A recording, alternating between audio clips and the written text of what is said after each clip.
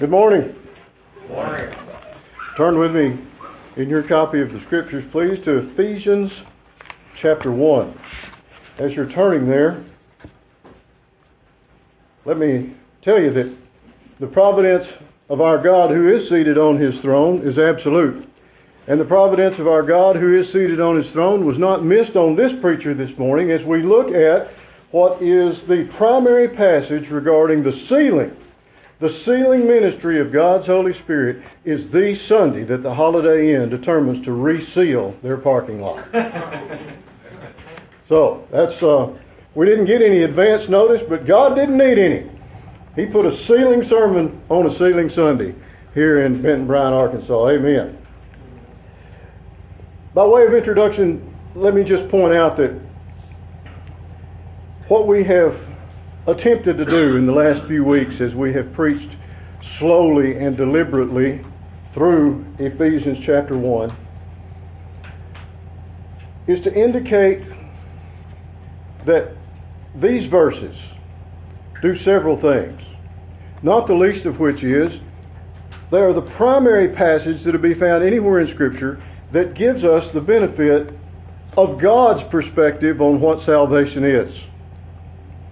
Most often when we think of salvation, we simply think of placing faith in the Lord Jesus Christ, knowing that our sins have been forgiven, knowing that God's Holy Spirit comes and dwells within us, and all those things are absolutely true, but we often limit ourselves to the perspective of our own experience in salvation. But in these first 14 verses of Ephesians chapter 1, we see the eternal perspective of God Almighty, the entire triune Godhead involved in the purposing and the planning and the purchasing and the carrying out of God's salvation of those whom He elected in the Lord Jesus Christ before the very foundation of the world. It is theological in nature, obviously, but it is also very practical in nature. There is no passage of Scripture that one can turn to in times of doubt, in times of trouble, in times of fear, or in times that you need the security of knowing that God truly does love you and what He has accomplished on your behalf, than to find it right here in these very verses. In verses 3 through 6, we see the work of God the Father. We see Him at work in eternity past, doing all that He does in accordance with the purpose of His will. For this purpose, in order that He might be praised for His glorious grace. There is the underpinning of the salvation of every soul that will spend an eternity with God. It is for the praise of His glorious grace. We read that God has blessed you, my believing brother and sister, with every spiritual blessing in the heavenly places in Christ Jesus our Lord. We read that God chose you, not because you are holy and blameless, but in order to make you holy and blameless. That you, brother and sister in Christ, were predestined by God the Father to be adopted as His son or as His daughter. All this is done in and through your union with Jesus Christ, which was established by the Father. In verses 7 through 12, we have seen the involvement of the beloved Son of God, the only begotten Son of God, Jesus Christ our Lord. His involvement we read of in the historical past, in the neighborhood of 2,000 years ago. The Lord Jesus Christ left His home in glory and He came here to save His people from their sins. He did that by redeeming us. He redeemed us. He bought us out of the slave market of sin into which we had been born. The price that He paid was His own blood. The currency of the souls of men and women is dealt with in blood. The Lord Jesus Christ accomplished all. He accomplished all that was required for your forgiveness. The riches of God's grace have been lavished on you, brother and sister, all in accordance with God's wisdom and insight. That is what God has put at work for you in order that He might be praised and glorified. All of this done in accordance with God's wisdom and insight. Salvation is accomplished, established, and defended by Jesus Christ according to the purpose of God.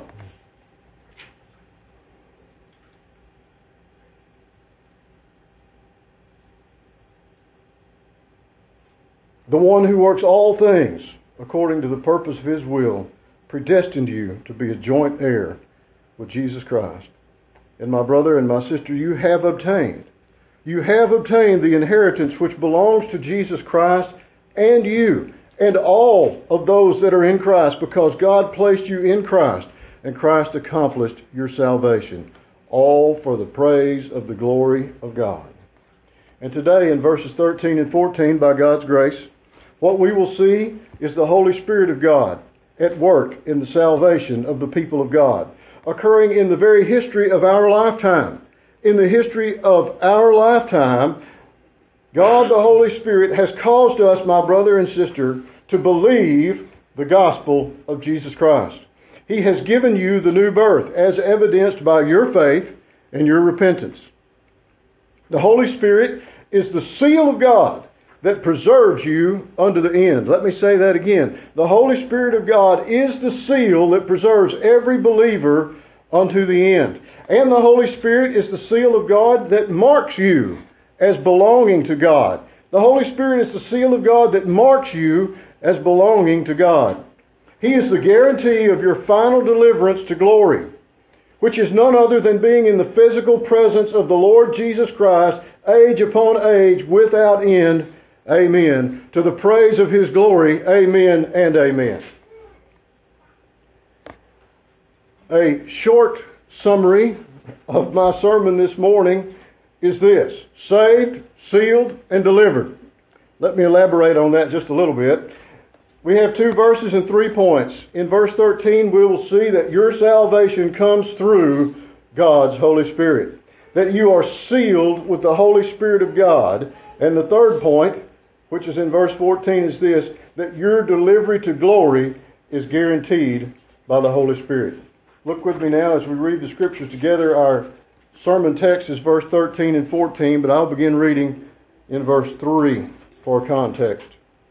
The apostle, under the inspiration of God's Spirit, tells the church, "Blessed be the God and Father of our Lord Jesus Christ, who has blessed us in Christ with every spiritual blessing in the heavenly places, even as He chose us in Him before the foundation of the world, that we should be holy and blameless before Him in love.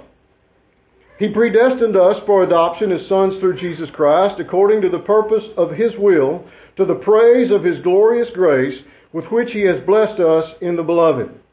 In Him we have redemption through His blood, the forgiveness of our trespasses according to the riches of His grace, which He lavished upon us in all wisdom and insight, making known to us the mystery of His will, according to His purpose, which He set forth in Christ, as a plan for the fullness of time, to unite all things in Him, things in heaven and things on earth. In Him we have obtained an inheritance, having been predestined according to the purpose of Him who works all things according to the counsel of His will, so that we who were the first to hope in Christ might be to the praise of His glory." And now our text for this morning, the next 2 verses. In Him you also, when you heard the word of truth, the gospel of your salvation, and believed in Him, were sealed with the promised Holy Spirit, who is the guarantee of our inheritance until we acquire the possession of it to the praise of His glory. May God bless the reading and the preaching of His word this morning. Let us pray. Our Father, we thank You for the opportunity together this morning to read the Scriptures together, to pray through them, to sing praise to You, Father, and have a sermon this morning. Lord, I pray that You would bless the reading and the preaching of the Word this morning. Father, please bless the preacher and please bless the hearers to the glory of the Lord Jesus Christ. We pray in His name. Amen. Salvation comes to us through the Holy Spirit. Salvation comes to us through the Holy Spirit. Look at verse 13. In Him, in Christ, you also, when you heard the word of truth, the gospel of your salvation, and believed in Him, were sealed with the promised Spirit. If I ask you to go through that verse and pick the 3 most important words, every one of you would pick heard, believed, and sealed, wouldn't you? It's important. We heard, we believed, and we were sealed. It's in Christ. In Him also, when we heard the word. Notice, also. The people that the apostle was writing to in the region of Ephesus were primarily Gentiles. Among the other things that he is communicating when he says you also is this, is that salvation is no longer limited to the Jewish race. The Jews were God's original chosen people. It is through them that He chose to bring the Messiah. It is through them that He chose to give His law, the sacrificial system, the moral law, the civil law, the ceremonial law. All 613 commands that the theologians have found in the Old Testament were given specifically to the Jews, not to the Amorites, the Hittites, the Jebusites, or any otherites, simply to the Jews.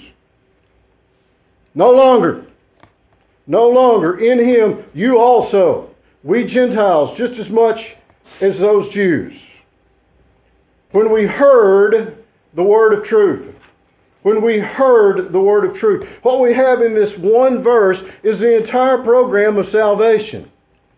It's in Christ. When we hear that word of truth, which is the gospel of your salvation, Paul said, when there is belief that's associated with that, we're sealed immediately with the promised Holy Spirit. When you heard the word of truth.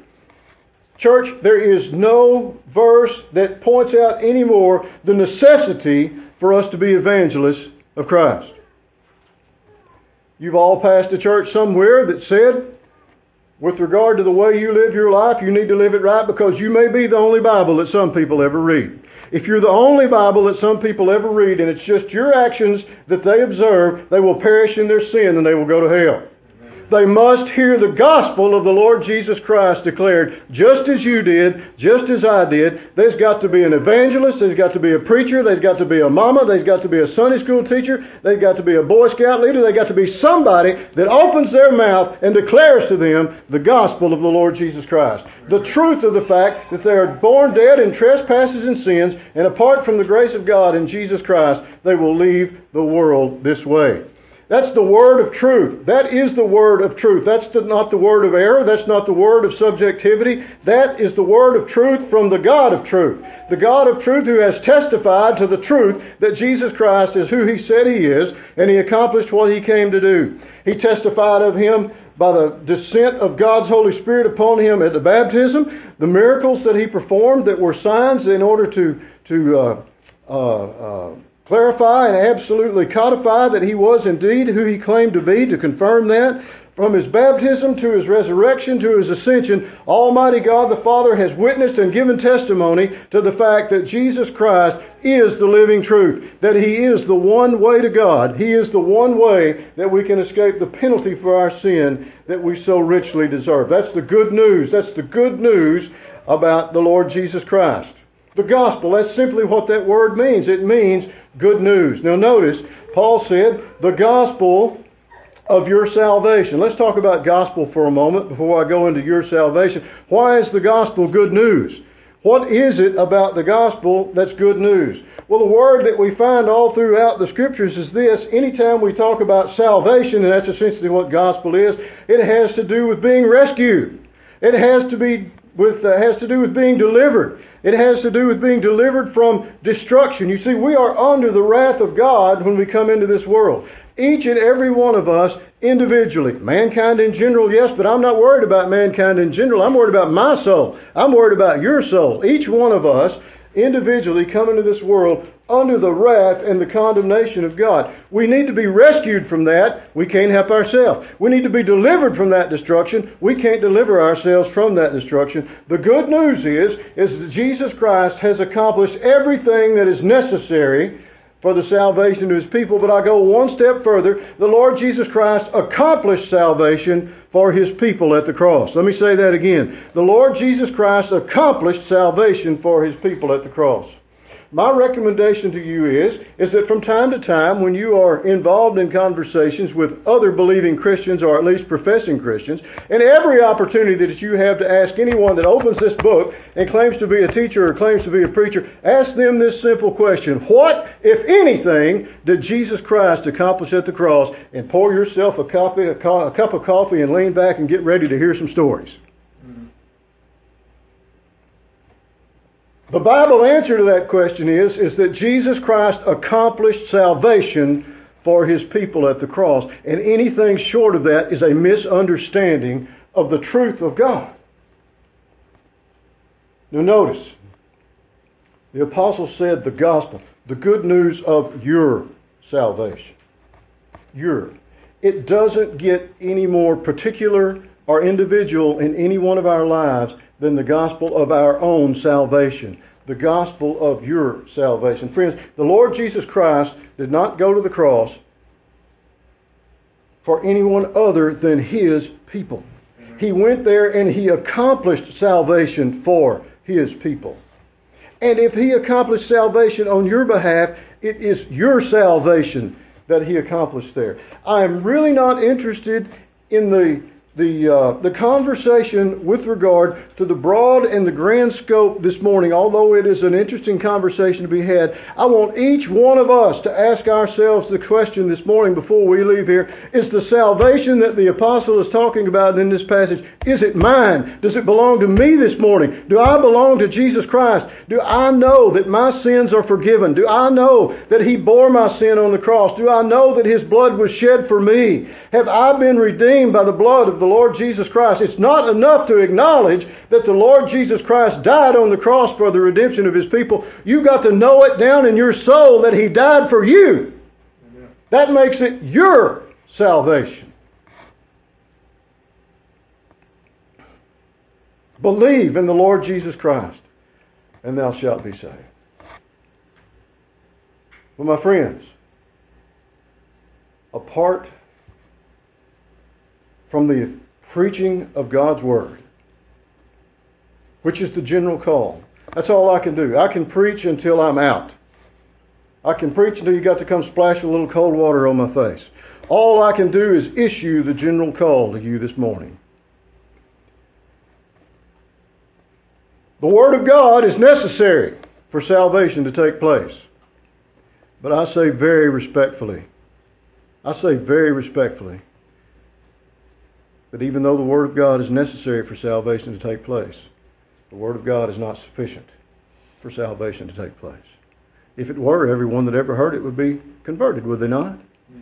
It's the Word of God and it's the Spirit of God. Salvation is the work of the Spirit of God in the people of Jesus Christ. I can produce the general call this morning, but only God's Holy Spirit can produce the effective call in the people of the Lord Jesus Christ. If you have faith in repentance, faith in Christ and repentance toward God this morning, it's because the Spirit of God, at the moment foreordained by God in eternity past, after you heard the gospel of the Lord Jesus Christ declared, the Spirit of God quickened you. He exercised God's effectual call on you. He gave you spiritual life, and the evidence of that spiritual life is your faith in Christ and your repentance toward God. You see, salvation comes to the people of God through the preaching of His Word and the work of His Holy Spirit. You heard the word of truth, brother. By the power of God's Holy Spirit, you believed in Christ, sister, and you were sealed with the promised Holy Spirit. That takes us to our second point. We were sealed. Past tense. We were sealed with the Holy Spirit. The word that Paul used for sealed here, if you've got a Bible that's got some study notes in it, if it's any good at all, it will tell you that that word sealed can have two different applications here.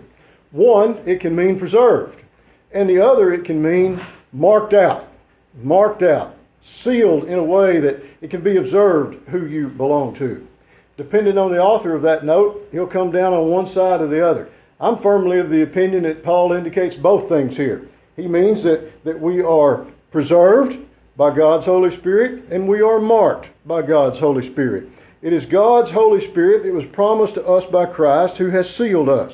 I want to talk about being preserved for just a moment. Everyone understands what it means to be preserved, right? We're going to be preserved until the very end. Think of it this way. It is God's Holy Spirit that is the one who preserves us. He is our preservation. We're required to persevere, but we won't persevere unless God's Holy Spirit preserves us. My grandmother on my daddy's side, well, both of my grandmothers, but my grandmother on my daddy's side particularly, canned. She didn't can as a hobby. She canned so they'd have something to eat when all the rest of the food was gone. After they'd gone to the nursing home, we took their little old cabin. It really was a log cabin. It had a little room added onto it. Had a shake roof. That means a wooden roof. They just made a roof out of cedar slabs. Had a little attic in it. After they were both gone, I went up there with my daddy to help clean that place out.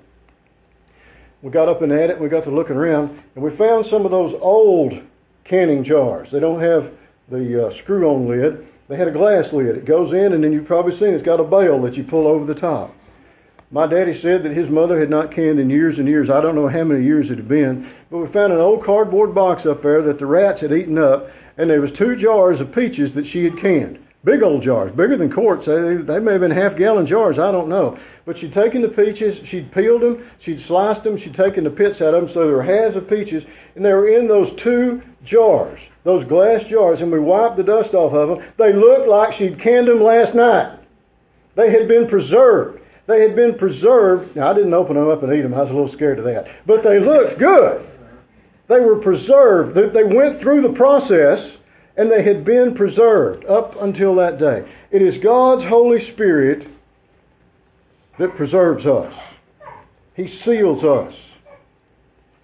And in sealing us, it is the Spirit of God Himself who does the preservation. It is the Spirit of God Himself that does the marking. Our marking and our preservation is indeed the Spirit of God. It's not circumcision. It's not baptism. It's not the Lord's Supper. It's not the fruit of the Spirit. It's not even the power of the Spirit. We are sealed by the Spirit of God Himself. We are preserved by the Holy Spirit of God. He is doing the work of the Father, and He's doing the work of the Son. Listen to what the Lord Jesus said in John chapter 6. He said, "And this is the will of Him who sent me," speaking of His Father, "that I should lose nothing of all that He has given me, but raise it up at the last day." The Lord Jesus told His disciples that it was expedient for them that He go away, or the Spirit would not come, that He was going to send them a comforter, that He was going to send them one that would walk alongside them, one that would give them illumination. And it is He who seals us. It is He who preserves us. How long, brother? Well, according to the Apostle Paul in Philippians chapter 1, he said this. He said, "I'm sure of this, that he who began a good work in you will bring it to completion at the day of Jesus Christ." The work that the Father has begun in each one of us, brother and sister, is carried on by His Holy Spirit, who is the seal of that salvation. It is He who preserves us until the day of Jesus Christ. But the Spirit of God not only preserves us, but He also marks us. He is the mark upon us that identifies us as being sons and daughters of God. The kind of mark that I'm talking about is not one that we can see when we're walking down the hallway and we pass someone at work, or maybe we're introduced to someone the first time we've not seen before. It's not an outward visible mark that you can see just in passing. So what is that mark? What does it mean to be marked by the Spirit so that we look like a child of God? Well, by virtue of the fact that the Spirit of God is the seal, and the Spirit of God is holy, I would recommend to you that holiness unto the Lord in the life of His people is that which marks us out from those that we have been saved out from among. Listen to what Paul told Timothy. He said, "But God's firm foundation stands, bearing this seal: the Lord knows who are His, and everyone who names the name, let everyone who names the name of the Lord depart from iniquity." What is departing from iniquity other than an increasing personal holiness in our lives? Brother, sister, as the Spirit of God seals us, He is our preservation. And as the Spirit of God seals us, He is our holiness. We lean not under our own devices. We're not saved by our works. We're not kept by our works. And we're not made holy by our works. It is the grace of God. in every one of those instances as we surrender ourselves to the leadership of God's Holy Spirit. We have 3 commands in the New Testament regarding the Holy Spirit, 3 specific commands. Paul gives them all 3 to us. One of them is in the positive, 2 of them are in the negative. Paul tells us to keep on being filled with the Holy Spirit. That's the positive command. Keep on being filled with the Holy Spirit. He gives us 2 negative commands. He says, do not grieve the Holy Spirit, which is essentially an encouragement to us to not sin. He's telling us that the person of the Holy Spirit who lives and dwells within us is grieved when we sin. The second thing that he tells us in the negative is, do not quench the Holy Spirit. In other words, as you are being led by the Holy Spirit, when you have the unction of the Holy Spirit that is leading you in accordance with the framework of Scripture, don't fail to go. If you're being led by God's Spirit in accordance with God's Word, don't fail to go. Follow Him as He leads. Do not sin against God, and keep on being filled with the Holy Spirit. Those are the kinds of things that lead to personal holiness, that do mark out the people of the Lord God.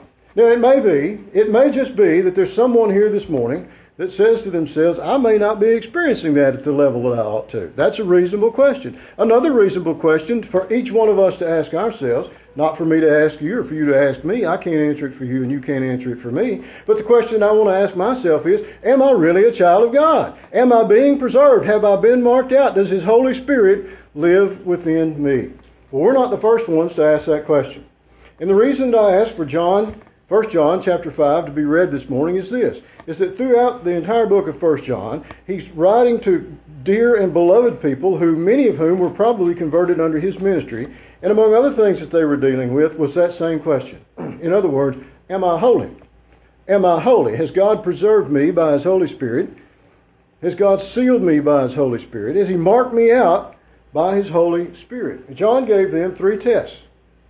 And I would recommend that if you're wrestling with whether or not you've been sealed by God's Holy Spirit, here are the tests that you can apply to your own heart. I can't apply them. You can't apply them to me. But this is the Word of God.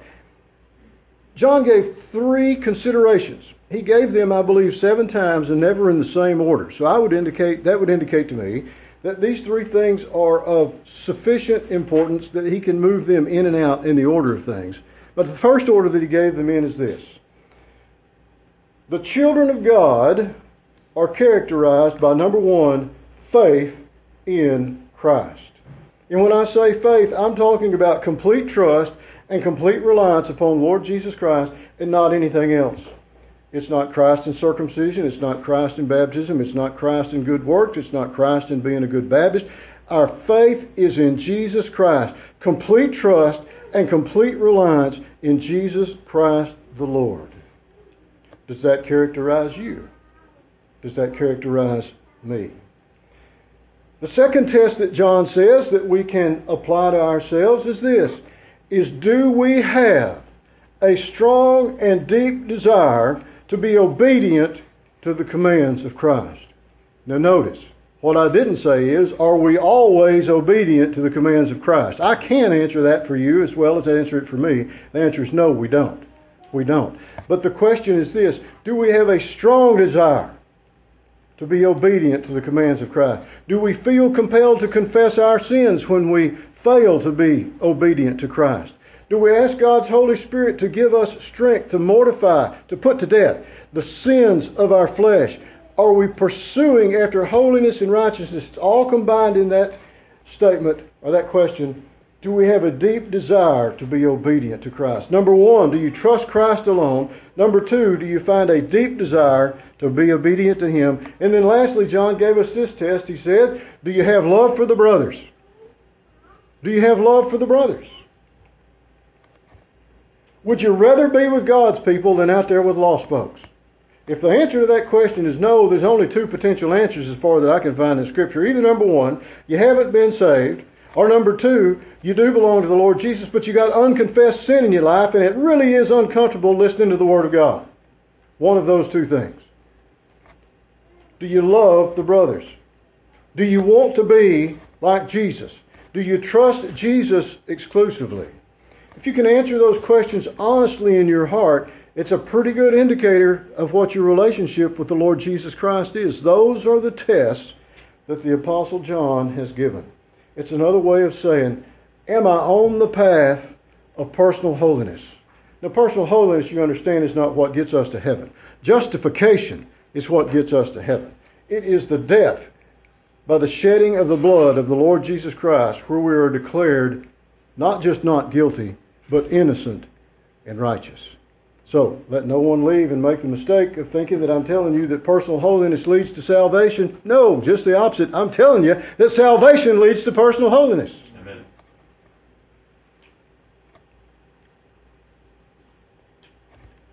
Are you sealed? Are you sealed with the promise, Holy Spirit? Ask yourself that question. And I pray that by sundown that we can all answer that question in the affirmative. Yes, God is at work in my life. The evidence of His Spirit is there. Praise God. The third thing I'd like to talk about for a moment this morning is in verse 14. Our deliverance to glory is guaranteed by the Holy Spirit. Our deliverance to glory is guaranteed by the Holy Spirit. Look at verse 14. Who is the guarantee of our inheritance until we acquire possession of it to the praise of His glory. The Holy Spirit is the guarantee of our inheritance until we acquire possession of that inheritance to the praise of God's glory. The ESV translates that word as guarantee. There are other translations that are good English translations. Some say that He is the earnest. He is the down payment. It can be rendered any way. Anybody in here ever bought a house and put a little earnest money down on it? You put it down for them to hold it, didn't you? You put it down and you said, I'm going to complete this transaction. Well, guess what? You don't get your earnest money back if you don't complete the transaction. You've got an opt-out clause, but you give up the earnest money. The point is that the earnest is never withdrawn, right? God does not withdraw the Holy Spirit from His people. You remember when David confessed his great sin with Bathsheba?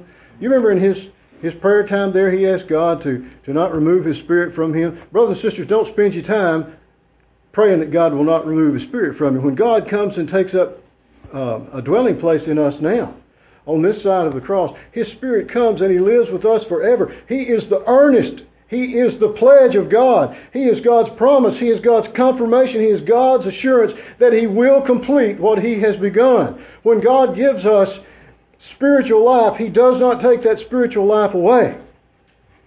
God's Holy Spirit is the guarantee of our inheritance. He is that down payment. He is God's pledge that God will complete the work that He has begun in us. Paul not only said this to the Ephesians, he told it to the Corinthians in 2 Corinthians chapter 1. He says, and it is God who establishes us with you in Christ.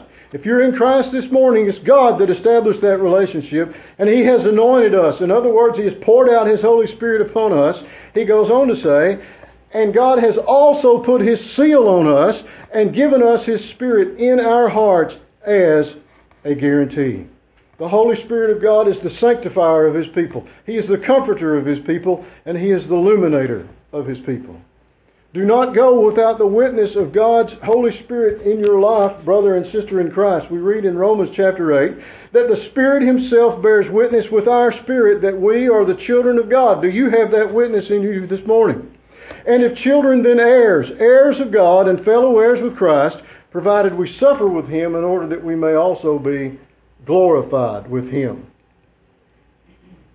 The book says that He is the guarantee until we acquire possession of it. Look at the marginal reading there in your ESV. It says that He is the guarantee until God redeems His possession. It is God that does the redeeming. We are the possession of Almighty God. He redeemed us with the blood of the Lord Jesus Christ, not with gold and silver and other corruptible things, but we have been redeemed by the incorruptible blood of the Lord Jesus Christ. Incorruptible doesn't just mean that it's not corrupted, it means that it cannot be corrupted. The incorruptible blood of the Lord Jesus Christ.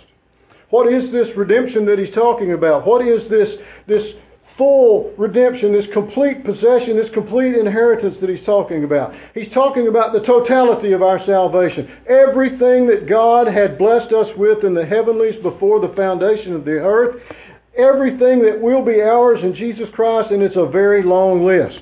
And I won't take the time to list all of that, but let me just encourage you today, my brother and sister in Christ.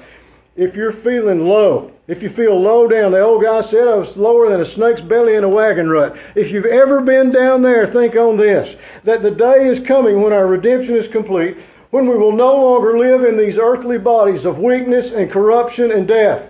The day is coming when we will no longer be exposed to the danger and sorrow and affliction of walking in this world. Our redemption will be complete. When we no longer will be endangered by the world and the flesh and the devil, that day is coming. The day is coming when we will no longer be subject to temptation and doubts and fears. Praise God. The day is coming when we will no longer struggle against besetting sins. We all have them, don't deny it. We all have besetting sins. The day is coming when you'll no longer struggle against that. Not when you fall and rise up and fall and rise up. And is there anybody tired of falling and rising up besides me? The day is coming when our redemption will be complete. The day is coming when there'll never be another extramarital affair. There'll never be another divorce. There'll never be another abortion. There'll never be a new addict and there'll never be another alcoholic. The day is coming when there'll be no sickness and no depravity and no deformity. The day is coming when I'll never preach another funeral and there'll be no more tears. The day is coming when the unrepentant are in the hell that we all deserve with the devil. And the day is coming when the redeemed are in the glory that we do not deserve with our Lord Jesus. Brothers and sisters, the day is coming when we will never confess and we will never repent because we will never sin. The day is coming when there will be no shame. The day is coming when there will be no humiliation in any of our lives. Only unmixed joy in the physical presence of God in the person of Jesus Christ forever and ever and ever. The day is coming where we will for age upon age without end worship and praise and give thanks and glorify the Father who chose us, who predestined us and adopted us as children of God. When we will worship and praise and give thanks and glorify the Son who redeemed us, the Son in whom we trust and in whom we have obtained our inheritance. The day is coming when we will praise and glorify and give thanks to the Spirit by whom we are sealed and marked and preserved, and who is the pledge of God to us to finally deliver us from this dwelling place to dwelling with Him for everlasting eternity. That is the guarantee of the Spirit of God.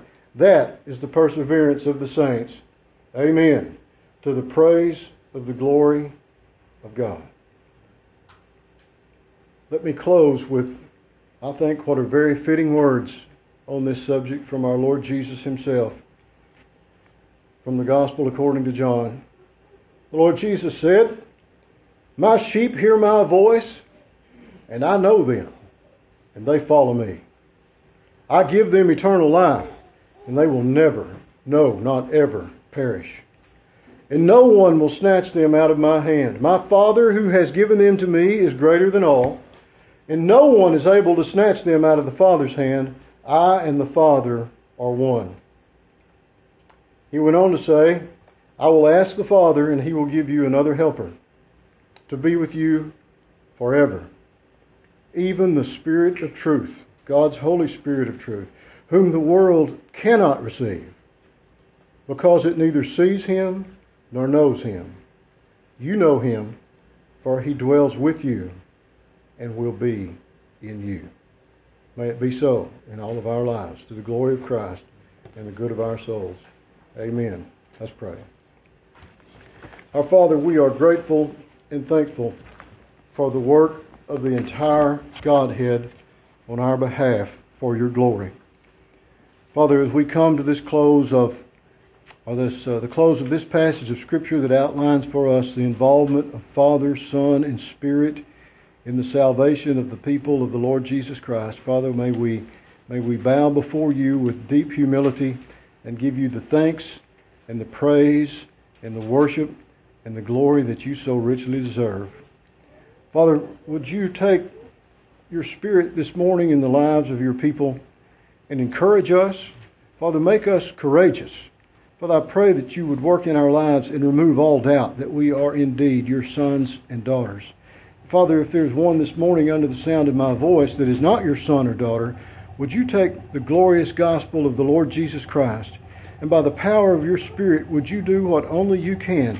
would you give them spiritual life and give evidence of that, Father, by the blessing of repentance towards you and faith in the Lord Jesus. Father, be with us now as we continue on in this service, as we continue to sing songs of praise to you. And Father, prepare our hearts now as we get ready to come to the table and celebrate our Lord Jesus Christ, His broken body and His shed blood, whereby we are justified and made the sons and daughters of God. We thank you in His precious name. Amen.